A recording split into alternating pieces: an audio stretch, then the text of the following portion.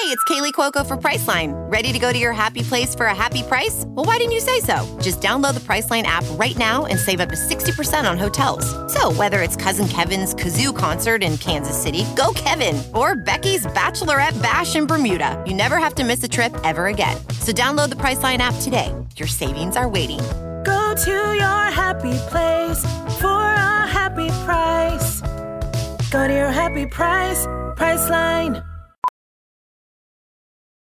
Professional welder Shayna Ford used VR training developed by ForgeFX to hone her skills as a welder. The more time that you spend practicing it, that's what separates a good welder from a great welder. VR training can help students like Shayna repeatedly practice specific skills. Virtual reality definitely helps because the more muscle memory that you have, the smoother your weld is.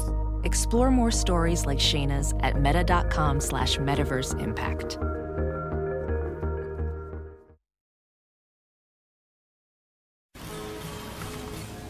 What do you love about music? To begin with, everything.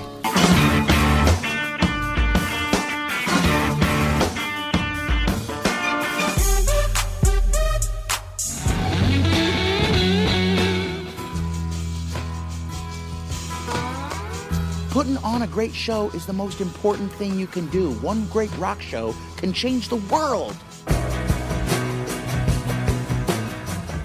Welcome to Sound Opinions from Chicago Public Radio and American Public Media. I'm Jim DeRogatis, the pop music critic at the Chicago Sun-Times. And I'm Greg Kotz. I write about rock and roll for the Chicago Tribune. Today on the world's only rock and roll talk show, the Rock Doctors are going to take another appointment with a needy music listener. Plus, Greg and I will review new albums from Santo Gold and Elvis Costello. You're listening to Sound Opinions, and now it's time for some music news.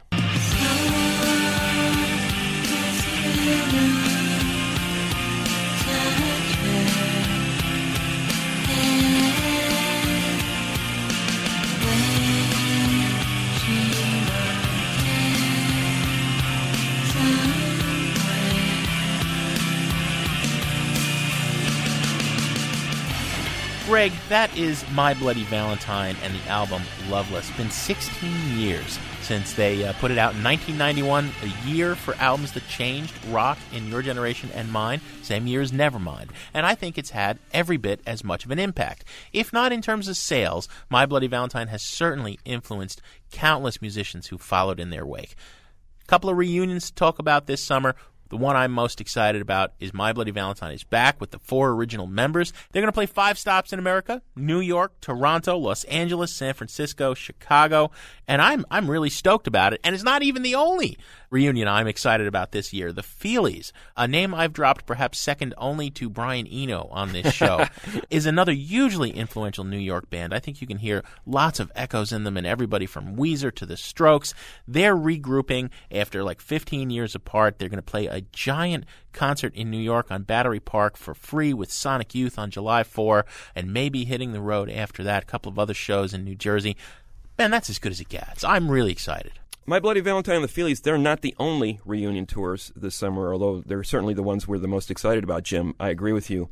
The Police are finally wrapping it up. They held a big press conference in New York. There are no small press conferences in the Police's world. Yeah. Big press conference in New York the other day saying that they're going to end their mega tour of 2007, 2008 in New York, the same place they started back in the 70s when they started touring the world as an unknown band out of the UK. They made $212 million on the road last year, played to nearly 2 million people, but they say there are going to be no more tours, no more albums from the Police after this final show this summer. We also have the news that the Gang of Four is continuing to tour, even though it's now the Gang of Two. The rhythm section has quit the band. Anthrax has apparently found a new singer through a YouTube contest. Velvet Revolver is looking for a new singer through a YouTube contest. That's because Weiland, their previous lead singer, is now touring with the Stone Temple Pilots. So the reunion trend continues. But as usual, Jim, I think the key with this is what kind of new music are we going to see? These bands cash in on the road, but can we see the Feelies and My Bloody Valentine come up with new albums that live up to their former glory?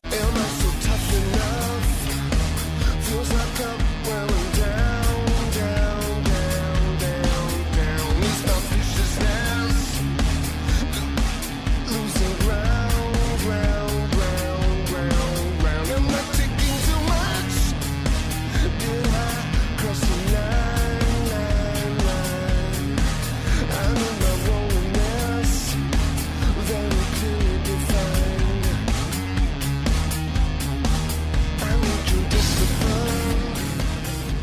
music from Nine Inch Nails. It feels like we're saying that a lot this year, and that's because we are. Do you realize, Jim, new Nine Inch Nails record just came out this week, basically the fifth album worth of music that Trent Reznor has released this year alone, in the last 3 months, as a matter of fact.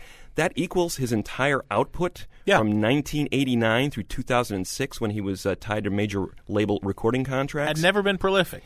Now he is a free man, a free agent, a man who is able to do anything he wants, has been releasing music through his 9inchnails.com website with great frequency in recent months. The latest record came out last week. It's called The Slip.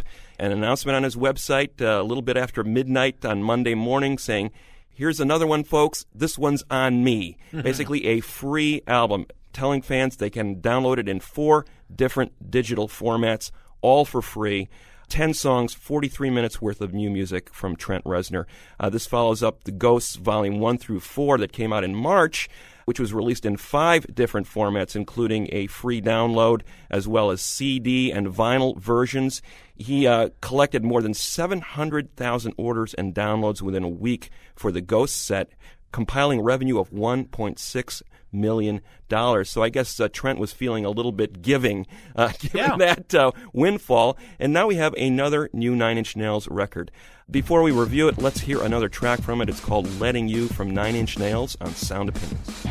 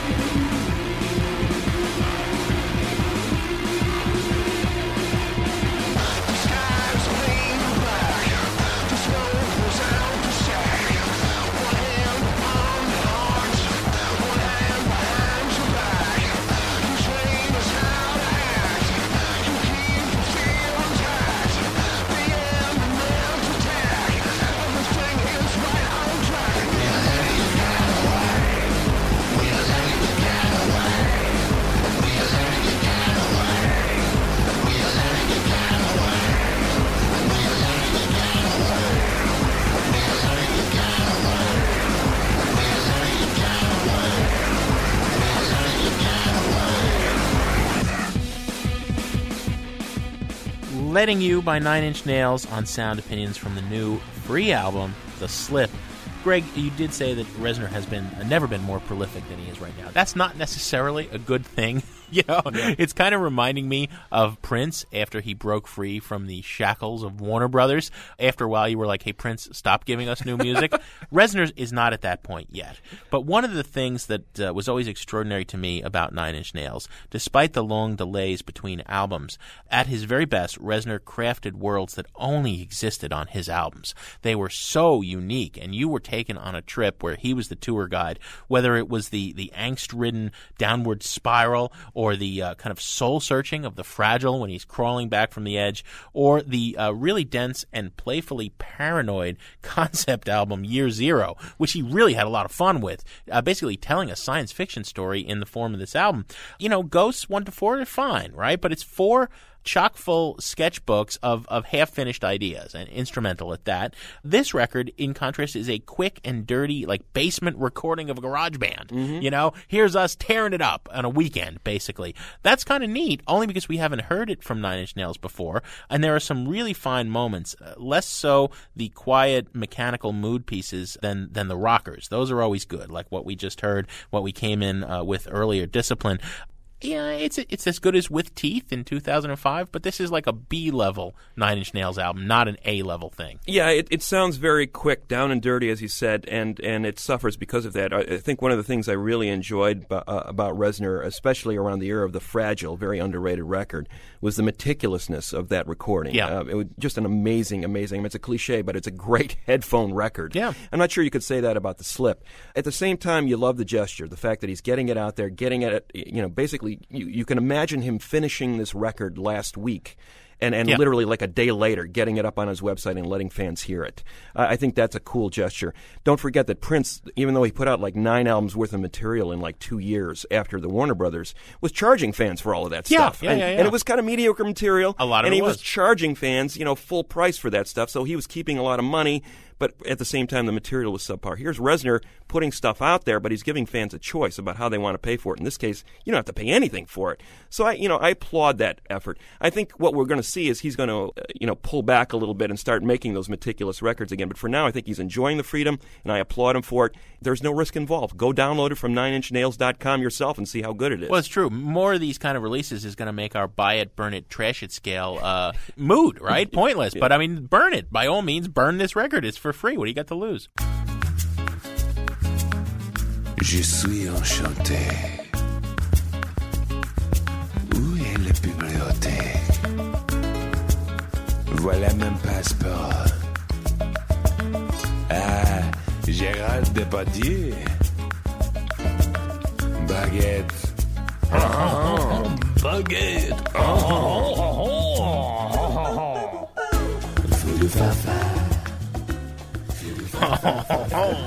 I love that. I've heard that a million times, and I still never get tired of it.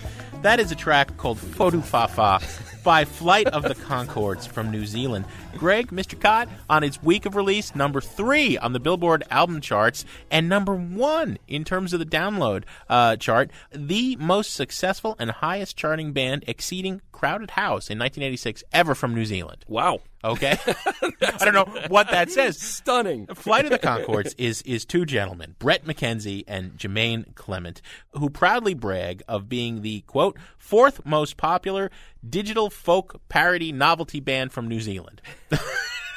Not obviously, that's not like saying you're the world's only rock and roll talk show, right? I mean, these guys are hedging their bets. In case you don't know, Flight of the Conchords is this New Zealand comedic folk act, a duo that was doing their thing in the British Empire for quite some time before they came to America, courtesy of HBO.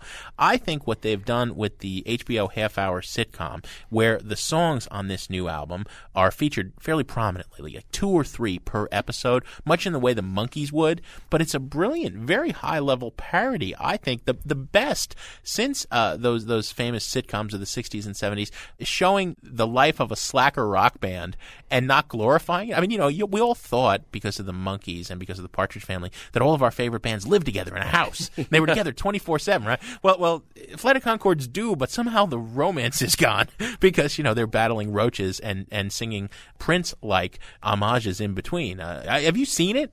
Yeah, I have caught up with it. I did not see it in its original incarnation, but this album led me back to the series. And it's interesting to see the music divorced from that. There's a long tradition of this stuff, as you said, Jim, that the movies and TV giving us these parody bands, these comedy bands that in some ways are better than the real thing because the parodies are so right on. Well, Spinal Tap, obviously. Spinal Tap is the best example of that. But not Tenacious D. Exactly. I mean, there are variations of this. I mean, you mentioned the Monkees. There's also this Metalocalypse show on Adult Swim that features the Scandinavian death metal band Deathlock.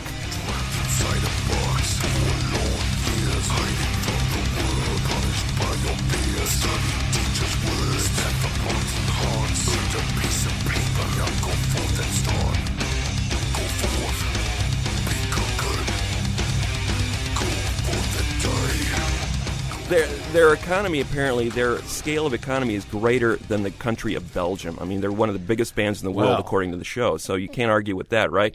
But here's a band that has been essentially created by a TV show and is enjoying great amount of success independently from that. I've got a lot of things to say about Flight of the Conchords independently of the TV series, but let's hear a track. Well, about time, because I put the Rhinoceros versus the Hippopotamus on my mixtape, and I've been telling you forever, you got to listen to these guys. Let's play another of my favorites. This is a song called Bowie from the new album by Flight of the Conchords on Sound Opinions. Bellies in space. Bellies in space.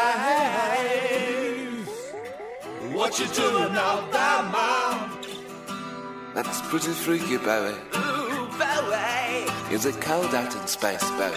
You can borrow my jumper if you like, Bowie. Does the cold of deep space make your nipples get pointy, Bowie? Do you use your pointy nipples as telescopic antennae to transmit data back to Earth? I bet you do, you freaky old bastard, you. Do you have one really funky sequin spacesuit, Bowie? Or do you have several changes? Do they smoke grass out in space, Bowie? Or do they smoke astroturf? Ooh. Receiving transmission from David Bowie's nipple antennae. Do you read me, Lieutenant Bowie? I said, do you read me, Lieutenant Bowie?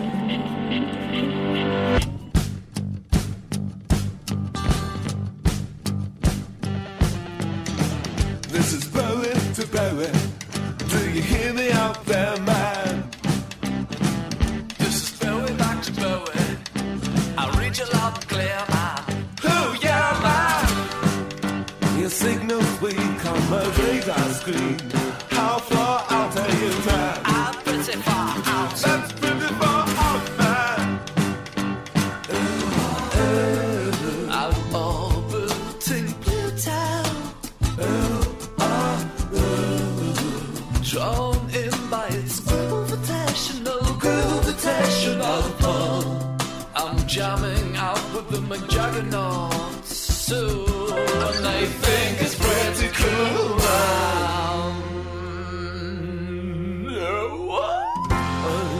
Okay, Bowie, what was that sound? I don't know, man, I have to turn my ship around.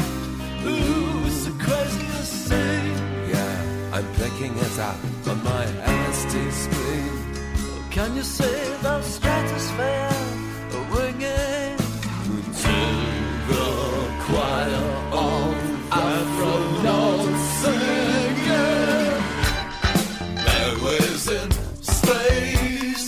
Bowie, Bowie, Bowie, Bowie, Bowie, Bowie. Bowie's in space. Bowie, Bowie, Bowie, Bowie. Faces on funky.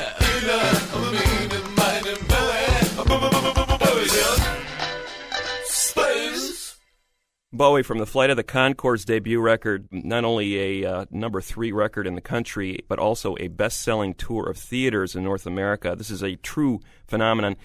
Jim, I give this phenomenon, I think it's in its 14th minute. I really think this is coming to an end fast. I listened to this record with high hopes, thinking this is going to be a very sophisticated parody, and when I got to the track Inner City Pressure, where they do a spot-on Pet Shop Boys parody, I thought this is pretty good. These guys are very, very smart about the kind of groups that they're parodying, but I have to say, over the long haul of this record, 14, 15, 16 tracks, man, that Bowie parody is just now, you horrible. were just laughing while we played. No, because it's so bad. No, you're a Scrooge. It's bothersome. I think that this stuff is really high level, Greg. When you can have worth a song, more than you can listen to this more than once or twice Absolutely. and get something out of it. Absolutely. Now, granted, I fell in love with the songs on the TV show, and am now glad to have the record, so I don't have to go to YouTube to hear the songs. So the TV show was the entree. I don't know if I discovered the record divorced from TV like you, if I'd like it. I have a very, very, very low tolerance for comedy records. You listen to them once, the best ones twice, and you're done with them forever. All right? I never need to hear, I don't know, Steve Martin doing the King Tut song again. Right. You know what I mean? On the other hand, there was a tradition back in the late 60s and early 70s of much more enduring comedic rock. And I'm talking about something like the Bonzo Dog Doodah Band. Here comes the equestrian statue, prancing up and down the square. Little old lady stop and say, well, I declare. Now, I think this is that good. Wow. I mean, when they're doing Fodu Fafa, right, and they're doing Serge Gainsbourg as reimagined by Stereolab, that is really funny, and it's a great song.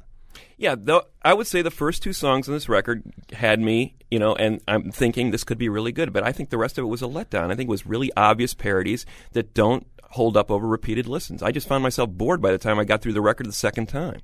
Greg, I don't know what you're talking about. You're smoking AstroTurf. I am second in line, only behind Mel, to buy this record on the Sound Opinions Buy It, Burn It, Trash It scale. I am not a Flight of the Conchords groupie by any means. This is a trash it record. Heartless Cat. Coming up on Sound Opinions from Chicago Public Radio and American Public Media, Greg and I play Rock Doctor with a new patient, and then we'll review new albums from Santo Gold and Elvis Costello.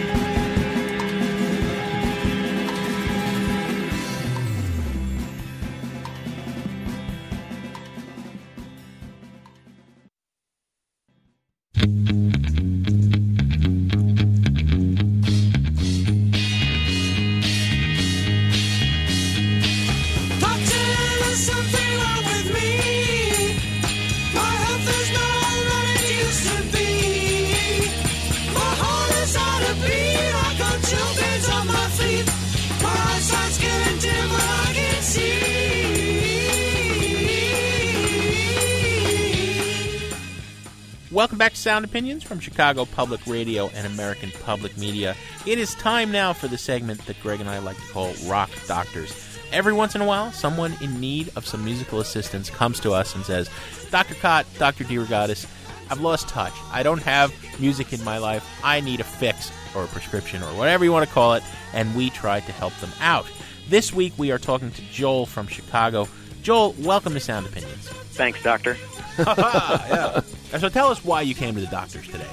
Well, my favorite part of looking at any art, and music especially, is trying to figure out where it comes from. And you don't spend a lot of time in classic rock and roll before you get back into blues and early country, and you don't get back before too much further into that before you find some really terrific regional, acoustic, ethnic American styles.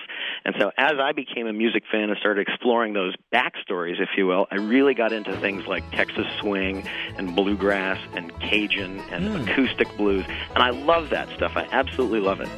Here's the problem. It just doesn't rock. And I feel like in my musical diet, that diet is lacking in your head-pounding, heart-thumping rock. And I feel like I just need some rock back into my diet. Okay. All right. So you want people who are bringing these older sounds into the present, but then they give you a pathway to go back and dig older, but you want something that really rocks you in the present. Exactly. I like to say there's nothing better than a sweet mandolin fill, but it just doesn't get you in the belly, and that's really what I'm missing right now. And so how do I put those two things together that's a little bit more adrenaline, a little bit more aggressive, a little bit louder, but also really respects the past? You've mentioned in your resume here that we're looking at that you've got some stuff, current stuff in your collection that fills the bill. That's on his chart, you mean? Yes, we were looking at the charts here, and we see the White Stripes are on there, and John Langford, people like that, and those are doing it for you, basically, in terms of this kind of thing? Yeah, but then it's a question of where else do you go? It's such a big world out there, and there's a lot of disappointments to be had. Yeah. Well, you ready to prescribe Dr. Jim? I am. I'm a little worried about his blood pressure, but otherwise on the musical front, I think we can go. That's the least of my worries, so give it to me straight. Well, my problem in coming up with the prescription, Joel, was that there was a bounty of choices. You said White Stripes. Instantly, White Stripes popped in my head. North Mississippi All-Stars, I think, would have been a good one. You could go back to dig the hill country blues up. I don't know how can a woman do a man so wrong. She can run around all night, never come home. But here's a band I haven't talked about, and they're well worth hearing, and I think you're going to love them. They're Sparkle Horse. Sparkle Horse. Mark Linkous is basically Sparkle Horse. He's a singer-songwriter, goes back to the mid-'90s alternative era when he had a hit called Someday I Will Treat You Good, and then he went out on high-profile tours with Radiohead and R.E.M. While he was on one of these tours, he suffers from depression, and he mixed Valium with prescription antidepressants, wound up literally paralyzed and confined to a wheelchair for almost a year. This shaped the music he made from that point on in a very dramatic way. It's what they call Southern Gothic, or one of the darkest strains, really, of alternative country. And I think you're going to dig this album. It's his last one. He works very slowly. Dreamt for Light Years in the Belly of a Mountain was late 2006. It was 5 years in the making. Now we haven't heard from him since, but he's hard at work, apparently working with DJ Danger Mouse. This album is incredible. It started out with him playing all the instruments himself. Once he really got it going, he brought in some really impressive guests. Steve Drozd of the Flaming Lips, drums on this album. Tom Waits. This didn't impress me, but it impressed Greg. Well, it impresses me. Yeah, comes by to play piano on the record. It's a really cool record. If this doesn't do it, I may have to hang up my shingle. One of the things that jumped out on your chart for me, Joel, was the fact that I am typecasting you as one of those patients that likes to be knocked in the face by the music. I mean, there is no BS involved. It's like the louder, the harder edged, the more aggressive it is. You seem to like that sort of getting knocked around the room feeling that rock and roll can give you. But it's got to be honest, not too much artifice, because when you do that, when they're trying too hard and it's not coming from a real place, it just seems thin and fake. Right. The other thing I noticed is that you like a nice, clean sound. You don't want, you love distortion, but you don't want too much stuff mucking it up. I always say I like to be able to hear every instrument in the mix, and if it gets too washy, I just lose focus. So, Joel, I will stake my medical degree on this next band. I think you're going to love this band. It's the Kills. It's a duo. Alison Mosshart, who was in a bunch of Florida punk bands, and Jamie Hintz, who is this English rock musician. They met and began corresponding by mail. I mean, here in the computer age, these guys are corresponding across the Atlantic via mail. Finally, they said, this is a little bit too slow, so Mosshart went over to England. They made 3 albums. Their latest, I think, is their best. It's called Midnight Boom. I've always been impressed by this duo as a live act, and I think this is their best album yet. Even though there's a drum machine involved, which may not exactly fill your prescription, that makes me nervous. It is a no frills drum machine. It sounds like just a monster drummer behind them, just banging away. 2 guitars and that drum machine, and it is a fierce sound. He's had allergic reactions before, Dr. Cott, to the drum machine. Yeah, well, I think this drum machine may cure you. It reminds me of the drum machine, old Roland in Big Black. It's that same kind of effect. I was born in this town. Live here my whole life. Probably come to die in this town. Live here my whole life. It'll knock you on your butt. And that's an argument for another day. Big Black would have been a better band with Ray Washam on the drums. But still, I'm with Joel. I'm a little dubious here. The thing is, what the Kills have going for them is a deep appreciation of the blues. And their music is drenched in that blues feeling. If Muddy Waters had a drum machine, I think he would have used it the way these guys are using it. And I think they're great. There's a sexual charge in the music that I think is fantastic with the duo vocals. They're kind of in each other's face all the time when they perform on stage. If you like the White Stripes, I think this is one level dirtier than the White Stripes in a lot of ways. Sounds good. So it's their 3rd album. It's called Midnight Boom. By the Kills. Great. All right, Joel, go take your medicine. Try to avoid operating heavy machinery in the process, and we'll check in with you in about a week. Thanks, doctors. All right. Don't you make me well. I'm not gonna you go now, I can tell. Don't you make me well. I'm not gonna you go, I can tell. I'm not gonna you go, I can tell. So it's a week later, and our newest patient, Joel, is back on the line. Joel, it's great to have you back on the show, and we're wondering how our prescriptions of Sparkle Horse and the Kills worked for you. Well, the 2 medicines, I would say neither of them hurt me, so that's a good thing. It's going to be a bad start. No, I shouldn't say it that way. I think on the Sparkle Horse, it's clearly high quality music, decent songwriting, and good instrumentation. But you know how when you go to a doctor's office and you say, I want you to treat me for my headache, and they say, well, what you really should worry about is your cholesterol, and let me give you a pill for that. Dr. DeRogatis, I think you were trying to treat something else that you heard in me. There was a lot of sort of studio work and voice synthesizers and stuff in there that I'm just not that used to. So it threw me off a little at the beginning, but it was in an earthy and homespun enough way that I really got used to it and really actually started to enjoy it. Your face is like the sun sinking into the ocean.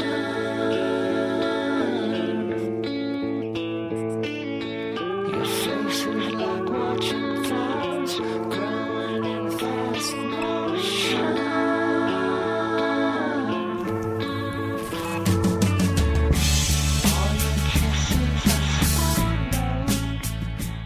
The record got a little slow for me.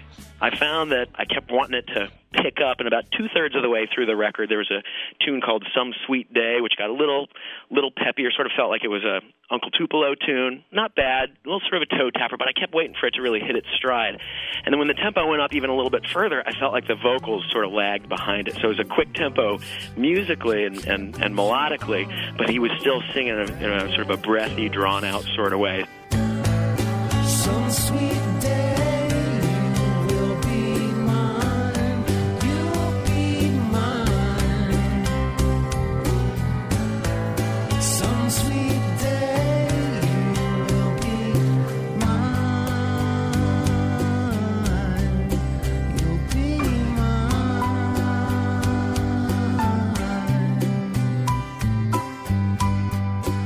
We can go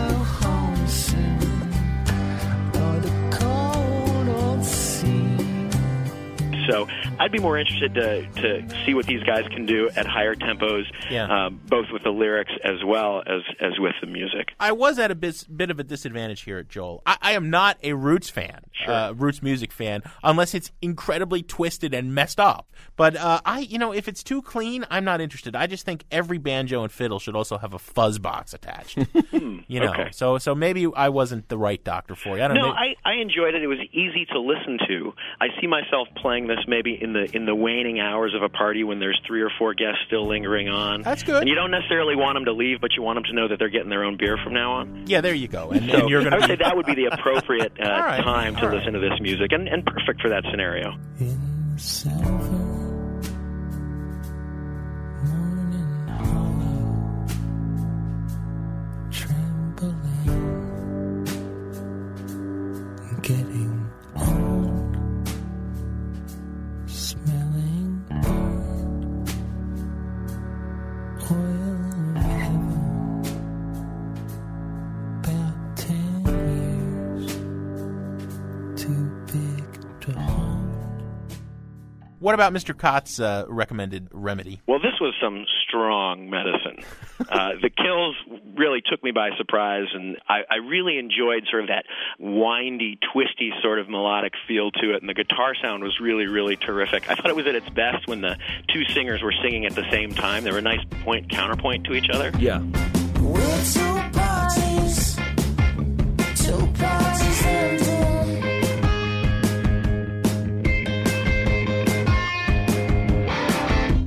What if you move?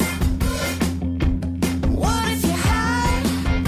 There's only so much you can miss before we both collide. The drum machine did throw me off a little bit. When it was buried far enough into the mix and there was enough else going on, I would let myself forget about it. When you just get that plinky-plunky, very synthy sound to it, that was harder to listen to. But I definitely see myself listening to this one on and on. I really liked it lyrically, and I love the way this record ended. The tune "Good Night, Bad Morning." Yeah. After a dozen or so songs that are really twisty and loud and sort of dirty and dark, and there's this sort of lullaby sound that comes right at the end. And I don't know if I was interpreting it right, but it sort of said, well, you got your butt kicked today and you're going to get your butt kicked tomorrow, but you can rest easy for now, and which I just thought was a really nice way to end the record. Speed's working, I see it in everyone.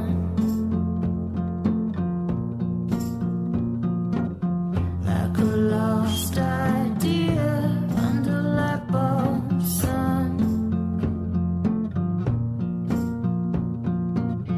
Your eyes ready for takeoff, melting your head.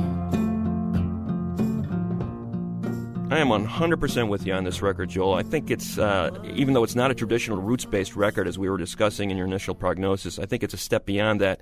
And I think it's a good step, and I'm glad you're with me on it. Well, I definitely felt like the attitude of it was very similar to some of the old murder ballads or old coal mining songs. It had that same sort of aesthetic, even though the art form was really very differently executed. So I appreciated that about it.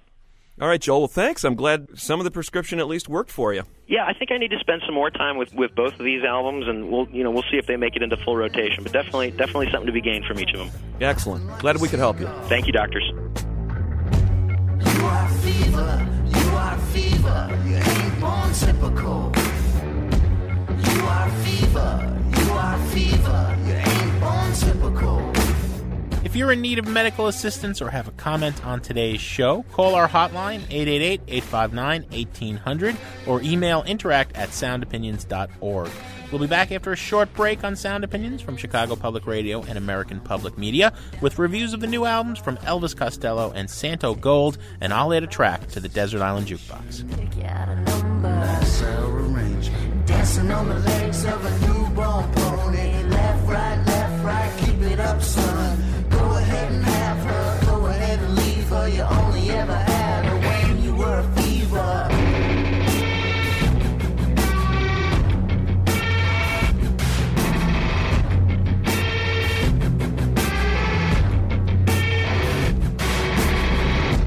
I am a fever, I ain't born typical.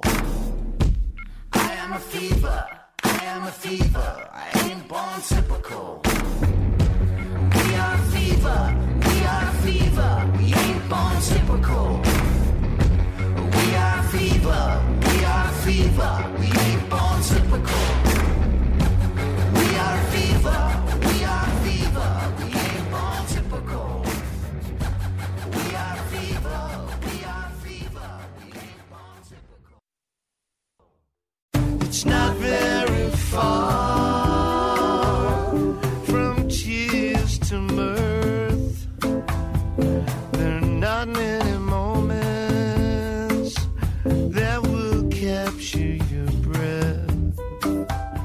back to Sound Opinions from Chicago Public Radio and American Public Media.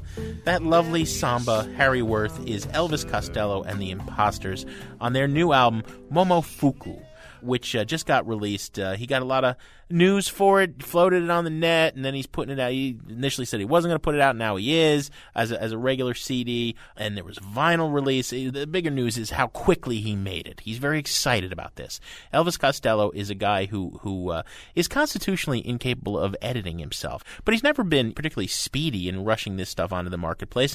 This album, he tells us, was recorded in the space of 6 days. He went and did a guest stint on Jenny Lewis's next album, and he was so inspired by this that he decided to do a whole Imposters album with the usual crew with him, and as well as Jenny Lewis singing harmonies. The speed of this is something he keeps underscoring. He writes in the liner notes, obviously the title is a tribute to Momofuku Ando, the inventor of the cup noodle. Like so many things in this world of wonders, all we had to do to make this record was add water. Well, is it overcooked? Is it soggy? Is it a gourmet dish? We'll get into that in a minute. Let's play a track, Mr. Cott. What do you say? This is one of the standouts for me on the album. It's called Stella Hurt from Elvis Costello and the Imposters' new disc, Momofuku, on Sound Opinions.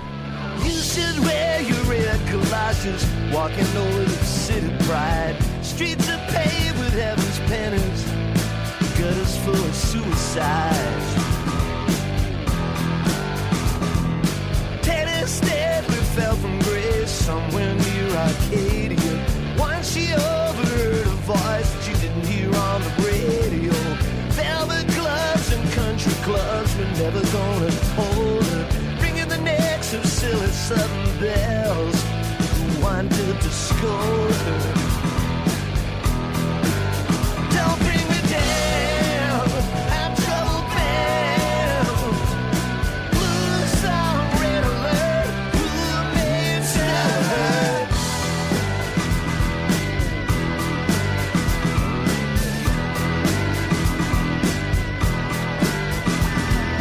Teddy soon dropped out of sight, turned up in another town, changed her name for the spotlight, singing like a bluebird in a sequin gown. She finally fell and married well, but I knew it wouldn't last. Reversing back into the limelight, no one ever saw her even half plastered. Don't bring me down, I'm so bound. Blue song, red alert, who made Stella Hurt? Stella Hurt from the new Elvis Costello record, Momofuku. By my count, Jim, he's made somewhere in the middle 20s in terms of pop albums. I've lost count because there's so many side projects. The jazz project, the opera, the classical music quartet. But he's back to making a rough and ready rock record. Clearly an attempt to harken back to those early Elvis Costello and the Attractions records from the 70s that made his reputation. And I like that sound. I like Costello when he's playing that rude guitar. He only knows a couple of chords, but he plays them with rough readiness. And I love Steve Naive when he plays that rinky-dink Vox organ or that acetone keyboard. That's a cool sound. And you heard it on a few tracks on this record. When he starts diverging off into, as you mentioned, samba, not the first thing I'd want to hear Elvis Costello sing, or sort of a faux country ballad like Flutter and Wow with some pedal steel guitar on it. Yeah. And then there's the dance hall pop song. These are all kind of things that he dabbles in. And I feel like Costello has become such a dabbler that he's not really particularly good at any one thing anymore. People could say, well, he's a great songwriter, and he's got all these different kinds of styles that he can play these songs in. But I prefer Costello basically in a stripped-down rock format. I like when he sticks to that. I would like it if he made a record as good as this year's Model, and I know I'm not alone in saying this, but that was a record that he made 30 years ago. It's been a long time. He came close a few years ago with that record When I Was Cruel. I thought that was a step back in the correct direction. But this is a half-baked Costello record in every sense of the word. I'm telling you, Diana Krall, his wife, needs to slap him upside the head and say, look, stay away from samba, jazz, opera, all this stuff. What is the matter with you? Declan, knock it off. You're not making enough money with the luxury car commercials. I'll tell you, we saw him in October opening for Bob Dylan. And that night in Chicago, he blew Dylan off the stage. Yeah, he was fantastic. Just him and his acoustic guitar. And he played some of the songs that are on this album. My Three Sons, which is about his twins with Diana Krall and his other son. Song with Rose, which he wrote with Roseanne Cash. And Pardon Me, Madam, My Name is Eve, which he wrote with Loretta Lynn.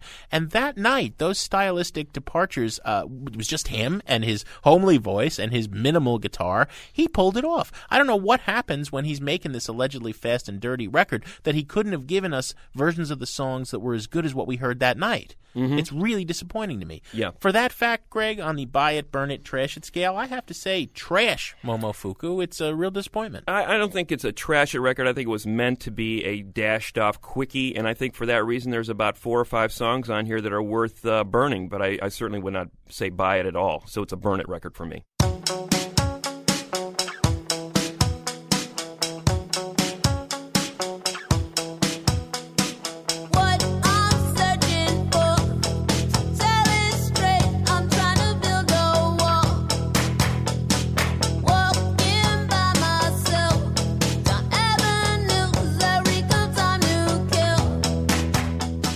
Les Artistes, a single that had been floating around the internet for about the last year from an artist named Santo Gold, now out with a self-titled debut album. Santo Gold, a.k.a. a woman named Santi White, a Philadelphia native, now a resident of Brooklyn, has been sort of kicking around the music scene since the late 90s. She started out as an A&R representative at Rough House Records and co-wrote and executive produced a very cool, very underrated record called How I Do for a friend of her named Charisse Ballard, who recorded under the name of Reese in 2001. That was one of my favorite albums of that year.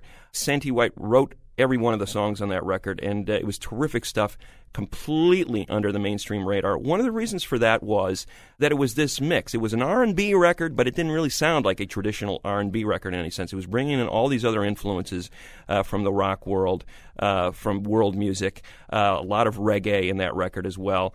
People didn't know what to make of it. Santi White went on to form a band called Stiffed, a new wave band out in New York. She'd been in that band for the last 5 or 6 years, broke off with the bass player in that band named John Hill to do the Santo Gold project.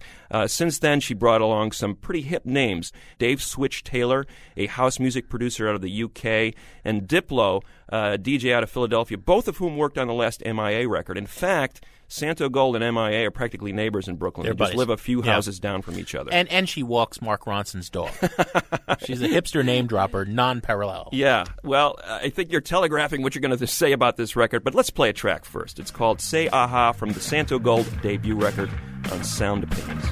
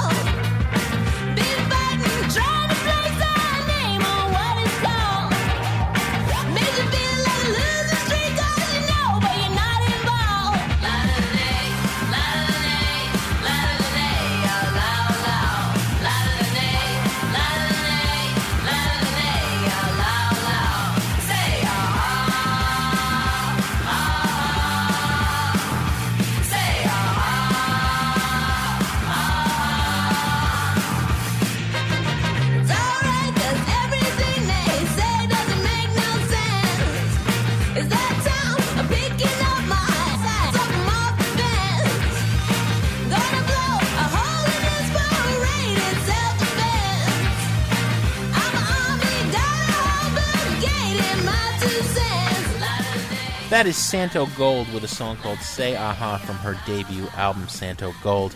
Greg, you accused me of telegraphing. I'm trying not to. There was a lot of hype behind this artist when she arrived with this record finally. In fact, I was literally, the moment I was first playing this record, I got an email from a advertising firm saying, "We have the new beer of the summer in blank light lime, and Downtown Records has the new artist of the summer in Santo Gold. It only makes sense that we should collaborate to get the most out of each brand." Uh-oh. Now, she is a brand. She's an A&R person, a talent scout for a record company who decided to have a career on the other side of the studio glass, right? That's all fine. I'm not going to get into that critical bugaboo about authenticity. I just champion Flight of the Conchords, for goodness sake, okay? What bugs me? All the comparisons to MIA and how much a lot of this record sounds like MIA. Creator, in particular, the song is an MIA homage, basically. Me, I'm a creator, thrillers to make it up.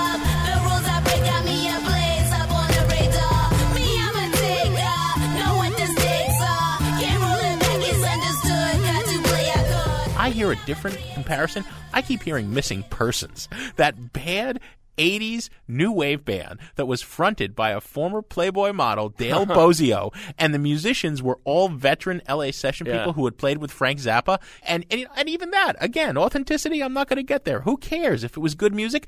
The songs here are great, but her voice is so annoying. I haven't heard a voice that fingernails on the blackboard, screechy helium warble since Dale Bozio of Missing Persons. Wow. It drives me nuts. Her voice is the big issue for you on this record, huh? Wow, well, I never would have suspected that. I mean, if it was just the MIA carbon copy ripoff thing, it's like, all right, well, it's as good as MIA. That's fine. I think her voice is fine, and I like the way she's blending new wave rhythms, guitar rhythms with ska and dub reggae and some world music stuff. I think it's a cool mix. I think it's a unique mix. The MIA comparisons, I don't really hear it. I mean, that one song maybe. But and she's working with some of her producers, but they've come up with a different sound. And it, first of all, it's much more of a song-oriented record. The one thing that attracted me to Santo Gold, and originally Santy White, was the songwriting. The songs on that Reese record in 2001 were great, and I love the songs on this record as well. But Reese is a very good singer, and I'll agree that these neo-new wave and the dub reggae songs are really good songs. If you put like Elastica's Justine Frischmann singing them. If you put even Gwen Stefani, who'd probably kill for some of these songs singing them, it would be better than having Santy White herself singing them. I agree. Just about anybody singing these songs would sound great, but I don't have a big problem with her voice. I love this. I love the songs. I love kind of the homemade feel maybe of the voice. The fact that she doesn't sound like a starlet. That appeals to me. So I think this is a buy it record all the way. I have to say it's a burn it record. I tell you, little buddy, this whole island is bewitched.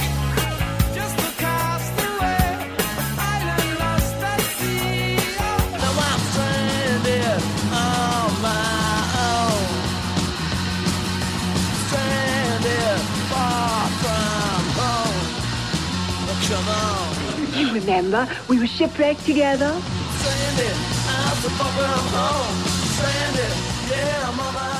As often as possible, one of us likes to take a trip to the desert island and pop a quarter in the Desert Island Jukebox, and this week it's Jim's turn. Thank you, Mr. Cott, for that introduction, and no thanks to you for not letting me do the obituary last week that I wanted to do.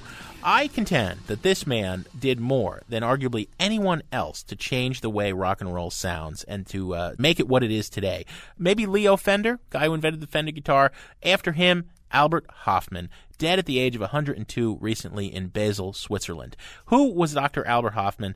In 1943, at 37-year-old, father of three, close-cropped chemist who worked for Sandoz in Switzerland, he accidentally synthesized the 25th variation of lysergic acid diethylamide, LSD-25, and he handled it without gloves. And suddenly, he was just getting on his bicycle to drive home because it was wartime Switzerland. You couldn't take a car, right? And the whole world dissolves. Everything is exploding colors and synesthesia. He's seeing music and sound as colors and forms and light. And boy, his mind was blown. Went on to write a book called LSD, My Problem Child, but championed the drug for some of its spiritual benefits.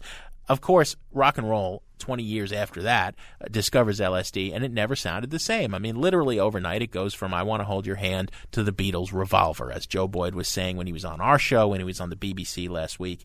A lot of bands that were just basic R&B bands suddenly became psychedelic rock bands. One of them was Tomorrow. A really cool band with a great drummer named Twink and a really interesting lead guitarist named Steve Howe, who would go on to much greater fame with Yes.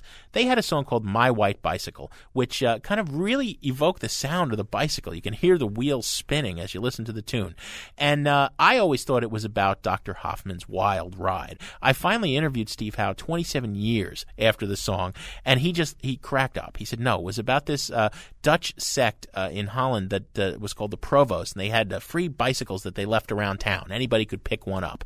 But he thought my story was so great that he bought it. He said, I buy it. We were certainly, with that song, we were trying to challenge the establishment to ride the white bicycle, man. So I think that My White Bicycle by Tomorrow is the best way we can pay tribute to this really important and overlooked hero of rock and roll, Dr. Albert Hoffman, dead at 102, ripe old age. Here it is on Sound Opinions. Riding all around the streets, 4 o'clock and they're all asleep.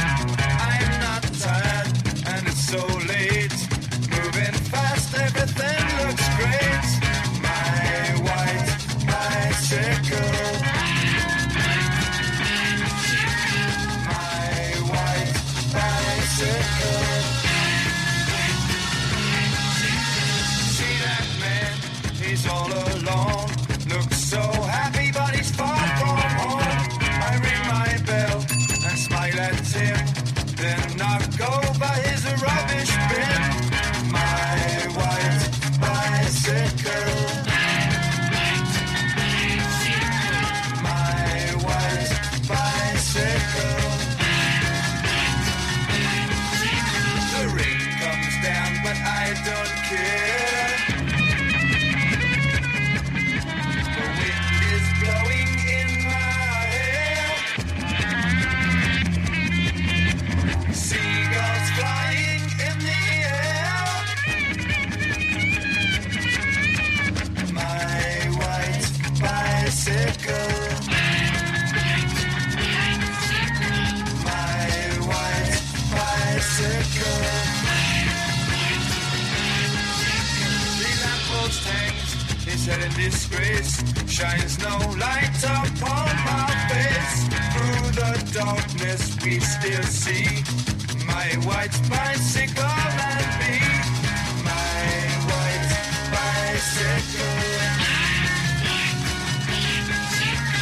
My white bicycle. Policeman shouts, but I don't see it. Tomorrow, My White Bicycle, my Desert Island Jukebox pick. Great stuff, Jim. Moving eulogy to Mr. Hoffman. We appreciate his efforts to make the world a more psychedelic place.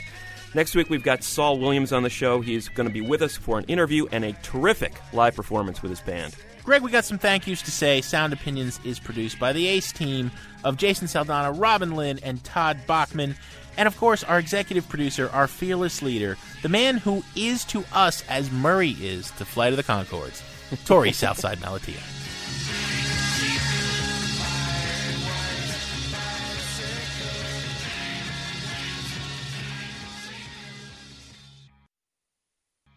Come on out on the telephone. Come on out and have a little fun tonight. Come on out, Papa's out, and I'm all alone, and there's nobody else here inside. I know it could be, I'm sure it should. On Sound Opinions, everyone's a critic, so now it's time to hear what you have to say. Ting-a-ling goes the telephone. Ting-a-ling goes my heart again. New messages. Hey, Jim and Greg. This is Chris from Portland, Oregon. My comment is about Ray Davis, whatever. You know, I'm such a music nerd. I freak out on all kinds of stuff. I just do not get this guy. And I may be just committing, like, hipster suicide or whatever by admitting this, but life after breakfast? Is there life after breakfast? I mean, give me a break, man. Is there life after breakfast full of possibilities? Is there life after breakfast? Yes, there is. That's on a on a Wall was my introduction to the guy, and I just thought the band was totally lame, and then turns out everybody thinks they're the best thing ever happened, you know? I don't get it. I need help, and I thought maybe after listening to your interview with him, I might get some help, might get some pointers on where to start with them, but I followed those starting points, and I still don't like them. Oh well. Thanks for the show. Love you guys. Love the show. Not you guys. Anyhow, take care. Is there life after breakfast? Yes, there is. Hey, this is Matt calling from Kansas City. Just listened to your podcast of the State of Music Literature magazine, so on the printed media. And I was thinking, after listening to your reviews of Madonna's new record and last week or a couple weeks ago, Janet Jackson's new record, would anyone in their right mind pay for a magazine to read a review about either of those? I think the State of Music's more to blame rather than the State of Print Media. Talk to you soon.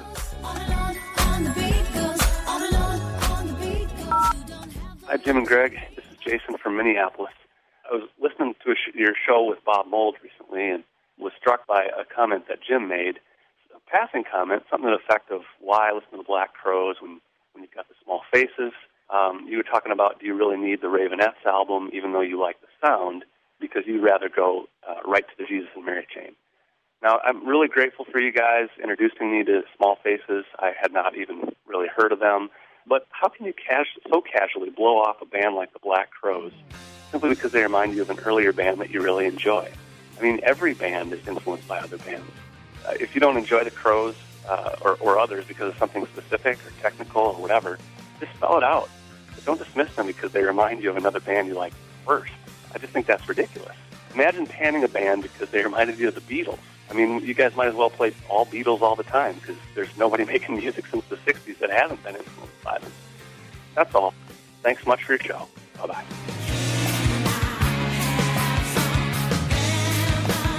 All I want is a remedy for all of the things that to me. Ooh, I will take a love, please me. Hi, this is Dina from Boston, and I'm calling to comment on your One Note Wonder show, which I loved. You could do 45 of those, and I would be thrilled. But the one glaring omission in this first one, 311, hi, every song, exactly the same. Every song, identical. And I especially like the one called Come Original, which sounds exactly like the first 40 songs before it. Thanks, bye. Everything we do, we gotta come original. Put your hands up in the air and prepare for battle. Sit up on the rhythm like a type on the rim. We do it non-stop and then we do it again. Some of the wine and some of the bitch, they cannot do it, never switch. Coming from the heart and live it with the wild pitch. Sit up on top of the rhythm like a wild stallion. This is the Rolling System. No more messages. To give us your opinion on Sound Opinions, call our hotline, 1-888-859-1800. We'll be back next week with Sound Opinions from Chicago Public Radio and American Public Media.